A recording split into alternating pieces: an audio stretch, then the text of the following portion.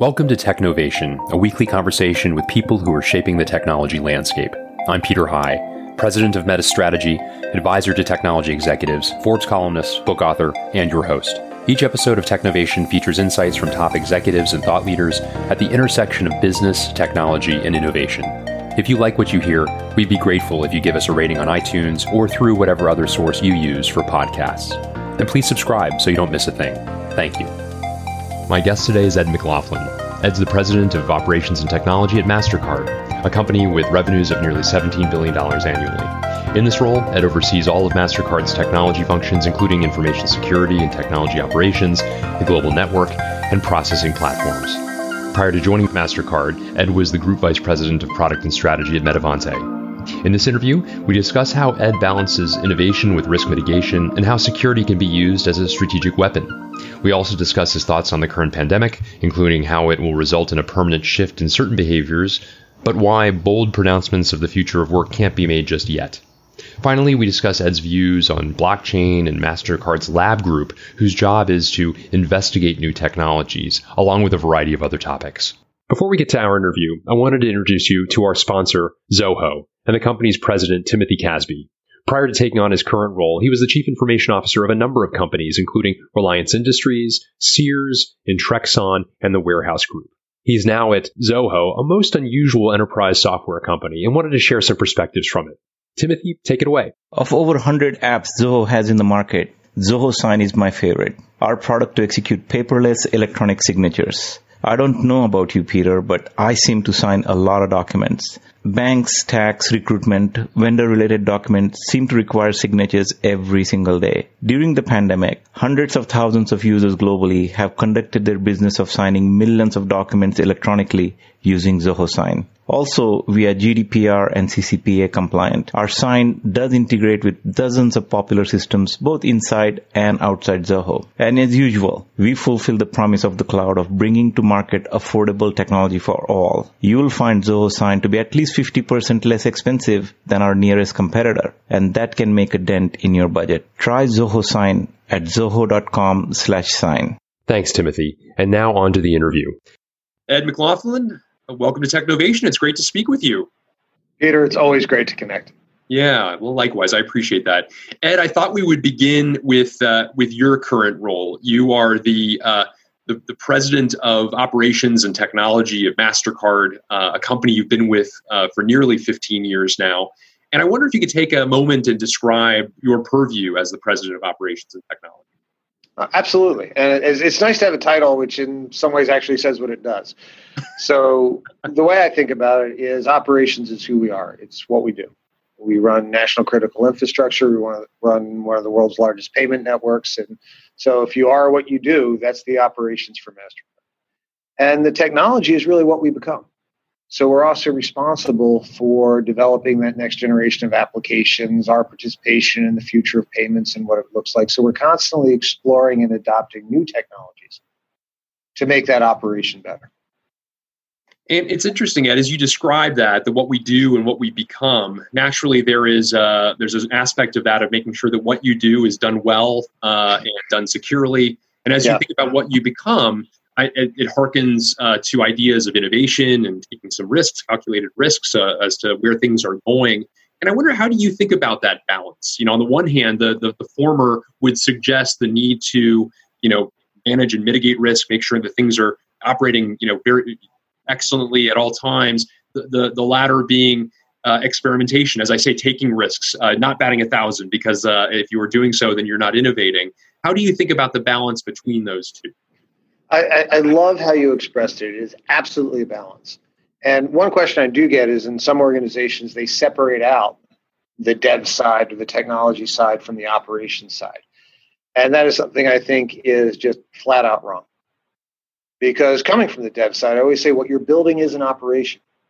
The experience we talk about isn't how you've designed what's on the glass. It's how it lives every day, every time at that moment of truth that customer, that corporate, that consumer tries to use what you're providing for them.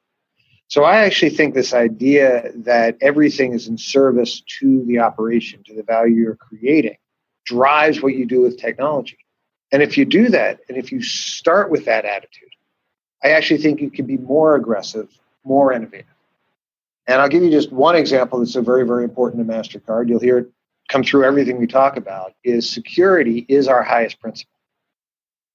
But I think too often people think security is an impediment to innovation, rather than you use innovation to accelerate what's most important, including things like security. So I remember when people were talking years ago, before we invented tokenization and everything else, people were talking about mobile payments. And what compromises do you make to have device-based payments? I'm like, if I have a 5mm piece of plastic with a chip stuck to it versus an $800 device with an operating system and connectivity and biometric identifications, the question is, how do I use the new environment to do what we do better? And so as long as you hold to your principles of the operation, I think it allows you to trial, to experiment, to understand, and to innovate faster. That's very interesting. Talk a bit about, if you would, Ed, the team that's underneath you. And I'd also be interested, as you talk about the coming together of disciplines that even today, many organizations of comparable size and complexity to your own keep them separate. What sorts of new skills or abilities you look for in the team underneath you? Yeah, and I think that you have hit a really important thing. Once you start with the organization, you're already in trouble. Right? When the meeting starts with an org chart, you're dead. So the first and most important thing we do is we always try to align around the objective or align around the output. And everyone works for the service. You work for the thing. And if you do that, and we have what we call a program model, where everyone works, whatever discipline, this includes product and everything else, whatever disciplines, you're organized around what the customer gets from you, what the value is you're trying to create. And then within it, we have it's a term of art, but a guild model or specific disciplines. So if I'm a dev, or if I'm a UX expert, or I'm a security expert, I'm an architect, I'm a site reliability engineer, everyone in that discipline connects across the whole enterprise. So the new tools, the new techniques, the learnings, the post-incident reviews we all learn from and things like that can be shared. So you belong to a discipline, but you work for an organization which is entirely tuned and focused to the output. You are what you do kind of view. So I think that really does bring the development and operations in a much deeper way. And I'll tell you, one thing we struggled with, I talked to a lot of folks that they do, is I think a lot of time, or at least early on, I'm going to do my TED talk on, agile journeys and microservices. Aren't we all just a little embarrassed now, right? Because I think there's been a lot of learnings in the industry as we adopted great things out of those practices. But they're very specific practices. I think sometimes it was missed. If you truly want to be agile, the strongest signal back into your decision making has to be the feedback loop from the operation of the thing you've already put out there. And too often I think organizations thought agile just meant I could pump stuff out faster, rather than developing that feedback loop. So by bringing the operational and development side much closer together, you do have devs wondering what's going on in the operational model. Talking about latency, understanding the resiliency that has to be there. And I think that's what becomes really important, because it really does focus you on that North Star of the operation being the experience. And so we do it by, like I said, organizing around the objective, building and continue to build really strong disciplines so people bring their skills to that objective. But the organizational model really starts with the run, and that's what you build for. That's great. Ed, you were one of the first people to make me aware of thinking of security. You've already alluded to it. I just want to delve a little bit deeper into this. Security not as a series of activities that are like insurance for the organization, but actually potentially a source of revenue growth by virtue of being able to demonstrate how secure one's organization is. And obviously in the business that you're in, you have very sensitive data for many people across society.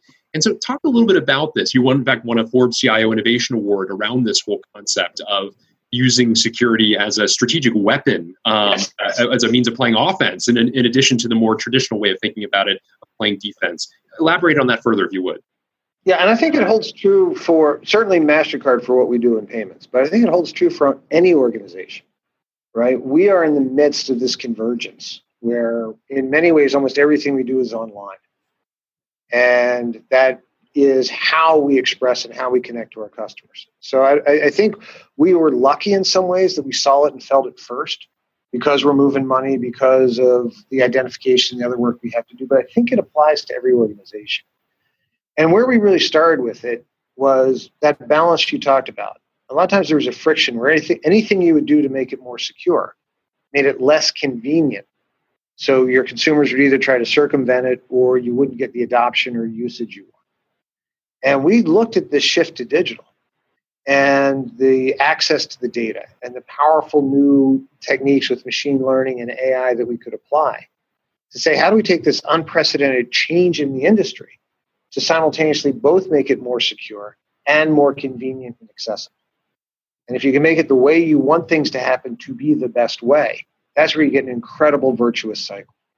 So the one example that we talked about, I guess about a year ago when we were together, was what we did with we call it our decision management platform, which I won't go into depth. This is engineering marvel. It sits at the heart of the network, and it looks at every transaction that comes through in tens of milliseconds.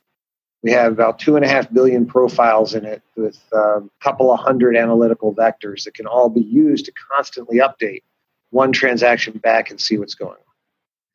It's a great thing if you're a geek, but what does it do? And that was the whole point, is we actually saw the biggest issue in our business wasn't fighting fraud. It was all the false positive that the relatively simple rules-based systems that had been put in place were doing. So merchants were losing business. Consumers are being inconvenienced. So when we fired up and applied a lot of innovation and a lot of really great engineering, the improvement was, we more than half cut fraud by more than half. There was like a 6x drop in false positives. And that was a huge business driver that made every MasterCard work better. It made merchants sell more. It led to that satisfaction. So I think people keep thinking of security as the thing you have to put up with that prevents you from doing the thing you want to do. Rather than apply it right, it's how you can make everything you do better. That's really great. Such a great insight. And as you said at the outset of that, something that others should take note of, as it probably applies across most industries, I would imagine.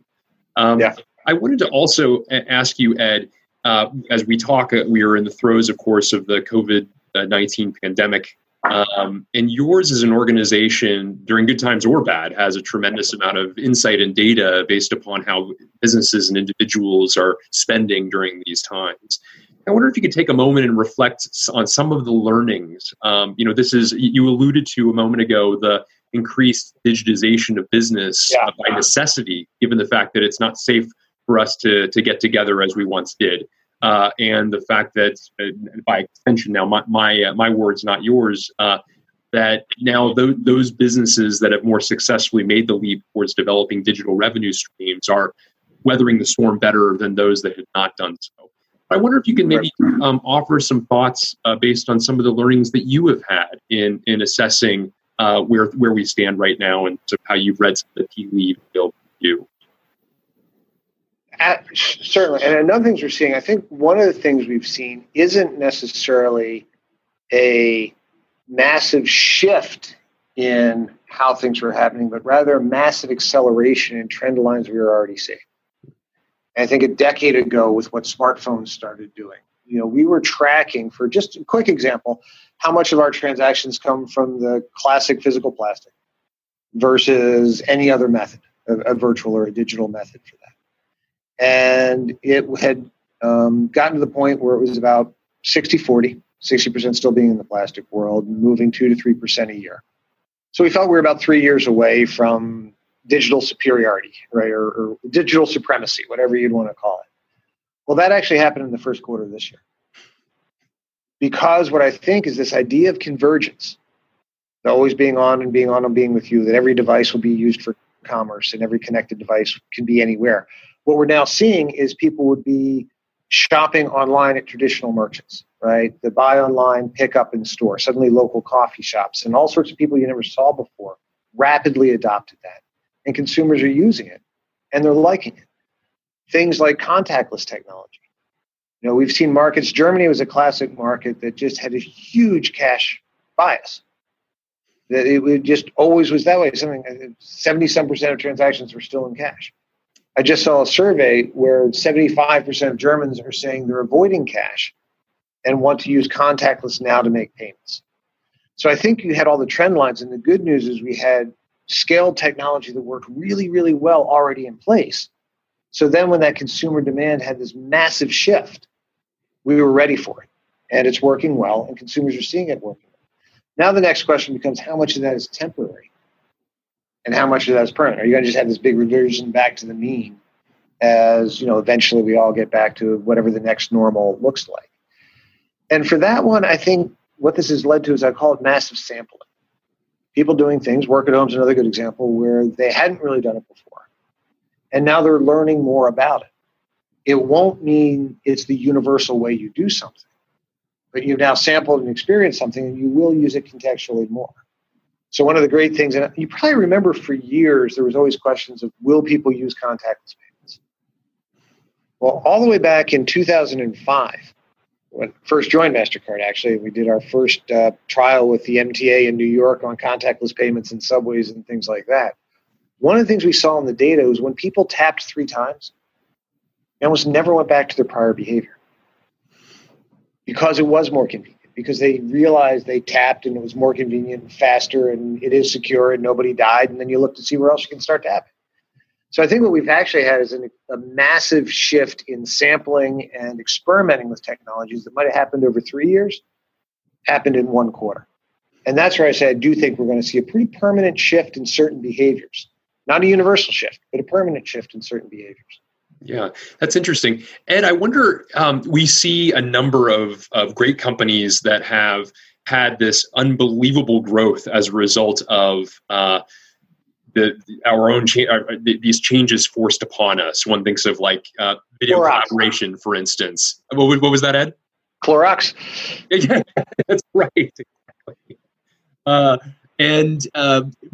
thinking about companies that provide video collaboration tools, like the one we're using right now, as an example. And some of these organizations, because they've gone, the data around Zoom, for instance, it was roughly 10 million users in December, 300 million come April. And you go through that level of growth, and there's going to be some growing pains, understandably. Always. And I'm curious, what was it about the steps that you've also gone through growth, maybe not growth quite at that level, but you've gone through tremendous growth as a result of, you've talked about societal changes in a place like Germany, for instance, that are causing millions, if not tens of millions of people to change their habits. Talk a bit about the work done in years prior to give your organization the flexibility to be able to grow, but to do so with as few hiccups as possible. Yeah, and I think there's 2 sets of things to think about there, right? One of which is scaling the things that you're doing. That's most of what we're talking about here, right? The methods were there, contactless existed, and suddenly you have a huge shift in demand and being ready for that. There's also taking assets you've had and suddenly having to apply them in new ways. So, for example, work we were doing for government benefit distribution. We had all the bones that were there, but suddenly a huge amount of stimulus was being looked to be pumped into society. So how do you reconfigure capabilities you already have to rapidly respond to new use cases? Both are really important. Starting with the scaling one, that is one where, again, it's a benefit from running national critical infrastructure. We've always had to say we can't have a dependency on any given location. Often I say resiliency is, intentional inefficiency. So the ability to project capacity, to rapidly add capacity so you can scale that up, were things we had invested in for a long time. So we were ready for big shifts in volume. Again, in the learning side, and I think everyone on the call has learned from this, when we were purely in the physical world, there were only so many ways so many people could stick so many cards in so many gray box terminals. So you had pretty smooth curves there. And Christmas happened at the same time every year, and you could project that out in your headroom. What we were fortunate from is digital is a lot burstier. So we'd see things like Singles Day in Asia, and you get a huge spike, and you had to be ready for that. So some of our systems really had to adopt to that burstiness, which was a heavy investment over the last couple of years. So when sort of like e-commerce and COVID became another episode of burstiness, fortunately we had a lot of those protocols in place, but you really had to stay in front of it. The other thing that was really important for us, again, foundational work paying off, is moving more and more to a services-based infrastructure. So when you wanted to approach something like government payment disbursements, you could say that's a lot like prepaid. It's a lot like what our Send technology was doing for, Uber paying their drivers in real time when they need to have, or, Facebook using that so you could send money between accounts.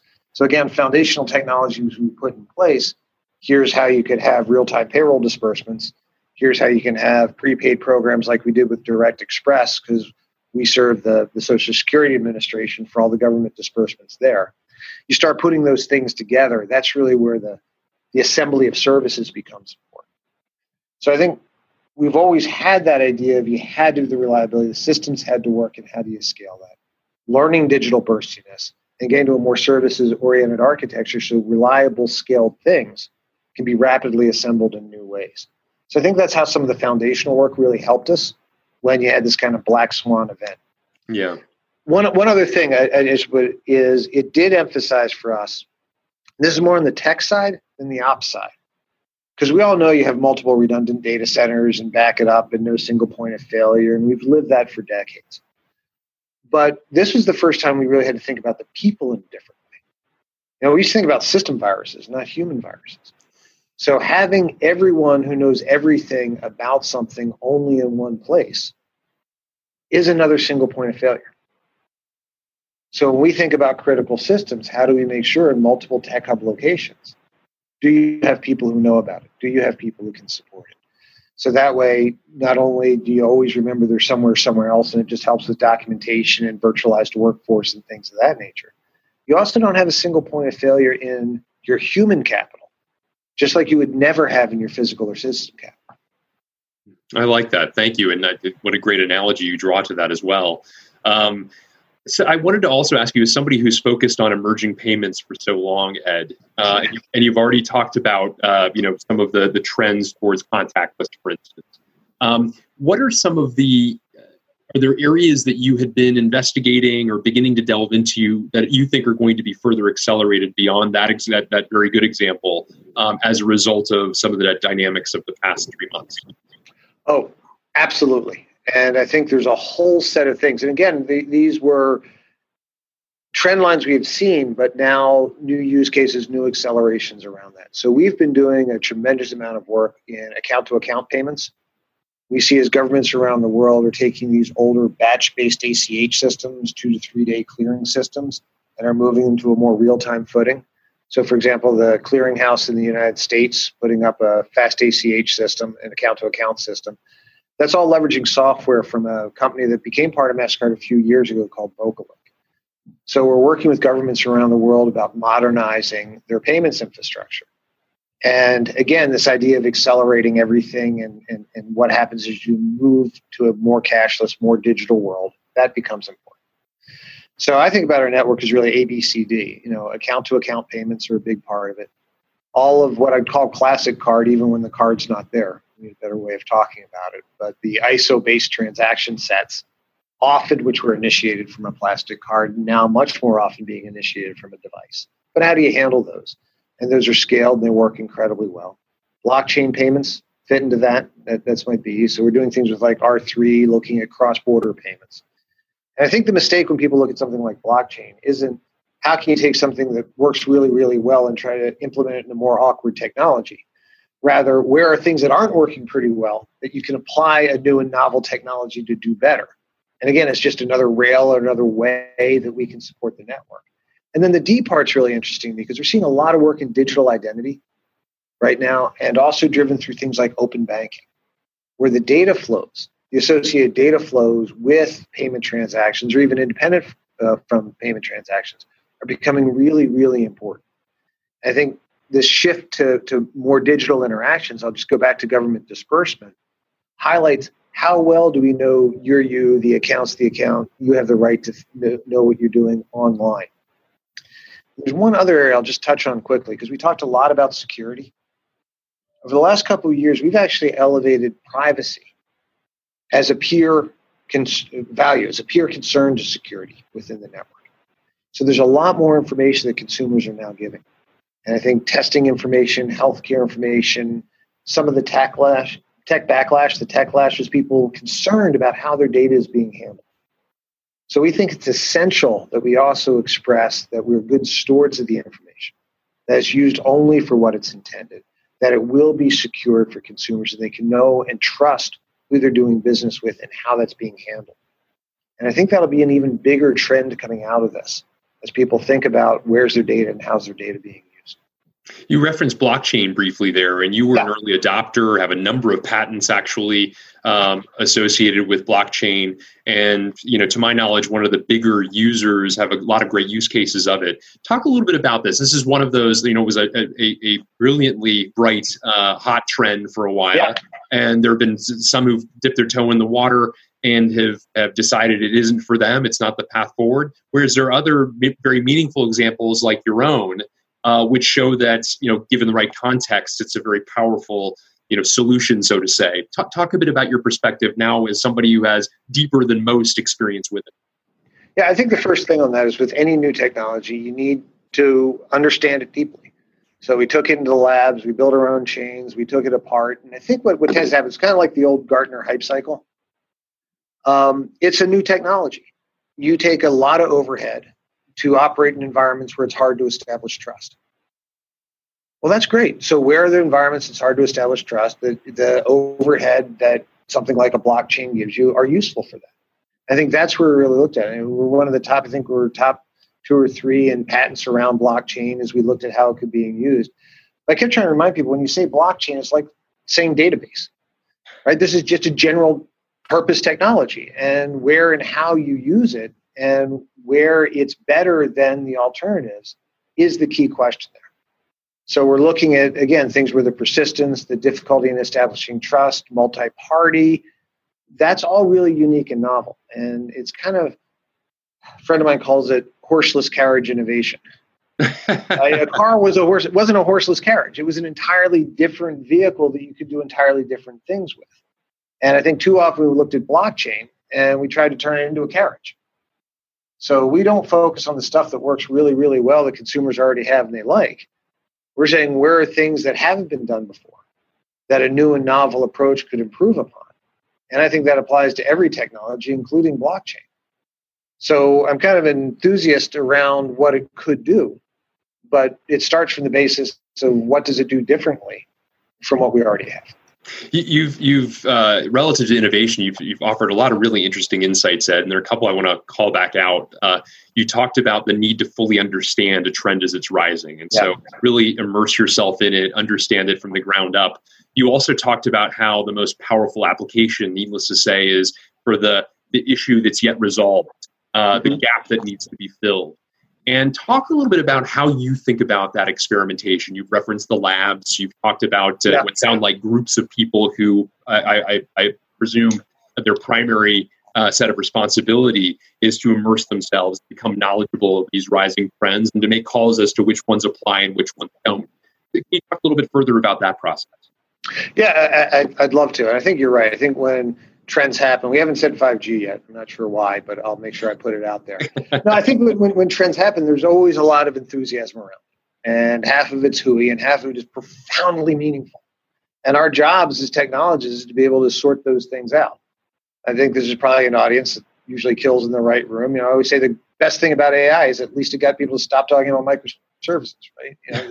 So I think it's the same thing here. So what we do is we have a labs group whose job is to look at new technology.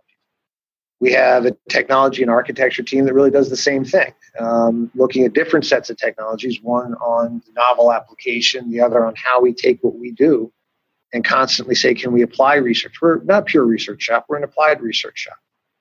But what is happening, what is changing, which allows us to do what we do better? So one you're pushing further, the other is relentless and constant improvement of those things that you already do. But as you understand the technologies, and you have to be insatiably curious about it, it then comes back to what's the problem you're trying to solve? And does it do it better? And I always say if something does what we do better, we'll be the first to adopt it. If it doesn't do what we do as well, we'll beat it in the commercial marketplace. And so it's not this fascination about how it works. You need to understand how it works. The fascination has to be what's it for? What can it do differently, and what does it do better? And I'll leave you maybe with one final thought that we talk about a lot, which is you have to separate principles from practices. Maybe I'll start, go back to the beginning. Security. That's a principle, right? Anything we can do which allows us to keep our promise to consumers, to our customers, that we're good stewards of the information, that we keep it secure, that advances our business through security, that's the highest principle. The practices by which you pursue it can, would, and should change. So as perhaps in the past in our network, you'd emphasize a defense in depth, or as my CFO calls it, expense in depth, and you now want to move rapidly into the zero trust principles. Why? Well, the practice is very different. But it's because you can go after your principle and hold to your principles better. That's interesting, Ed. I wanted to return to the current crisis and ask you, this has been, again, a big experiment that's been thrust upon all of us, not going to offices, not getting on airplanes. I know you, like me, are often on airplanes, and you got to kind of get used to, as nice it is to sleep in your own bed every night, get used to a new rhythm of business. And I wonder what learnings you have drawn out of this experience in interacting with an enormous team that you have, but not being able to be, by and large at least, in the same room as them. And maybe as an extension, if you don't mind, what indelible marks you think have been made as a result of maybe some of the silver linings of this experiment? Yeah, and the first thing, and what I always start with, is the caution, right? We are in the midst of an incredibly unique situation. And a friend of mine likened it to, you don't get married in Vegas when you're on a bender, right? It's you have to recognize it's not a context where you make permanent and life-changing decisions. So I see bold pronouncements about the future of work based on 6 weeks of sample size in the midst of an aberrant condition. I just think that's ridiculous, right? I do think, though, we've learned a lot about how we can virtualize, how we use those tools. Very early on, this is again building on stuff we've done. About 3 years ago, we created what we call the Employee Digital Experience Group. And we brought together all of the desktop tools, and we said, you really go to the office to use digital tools.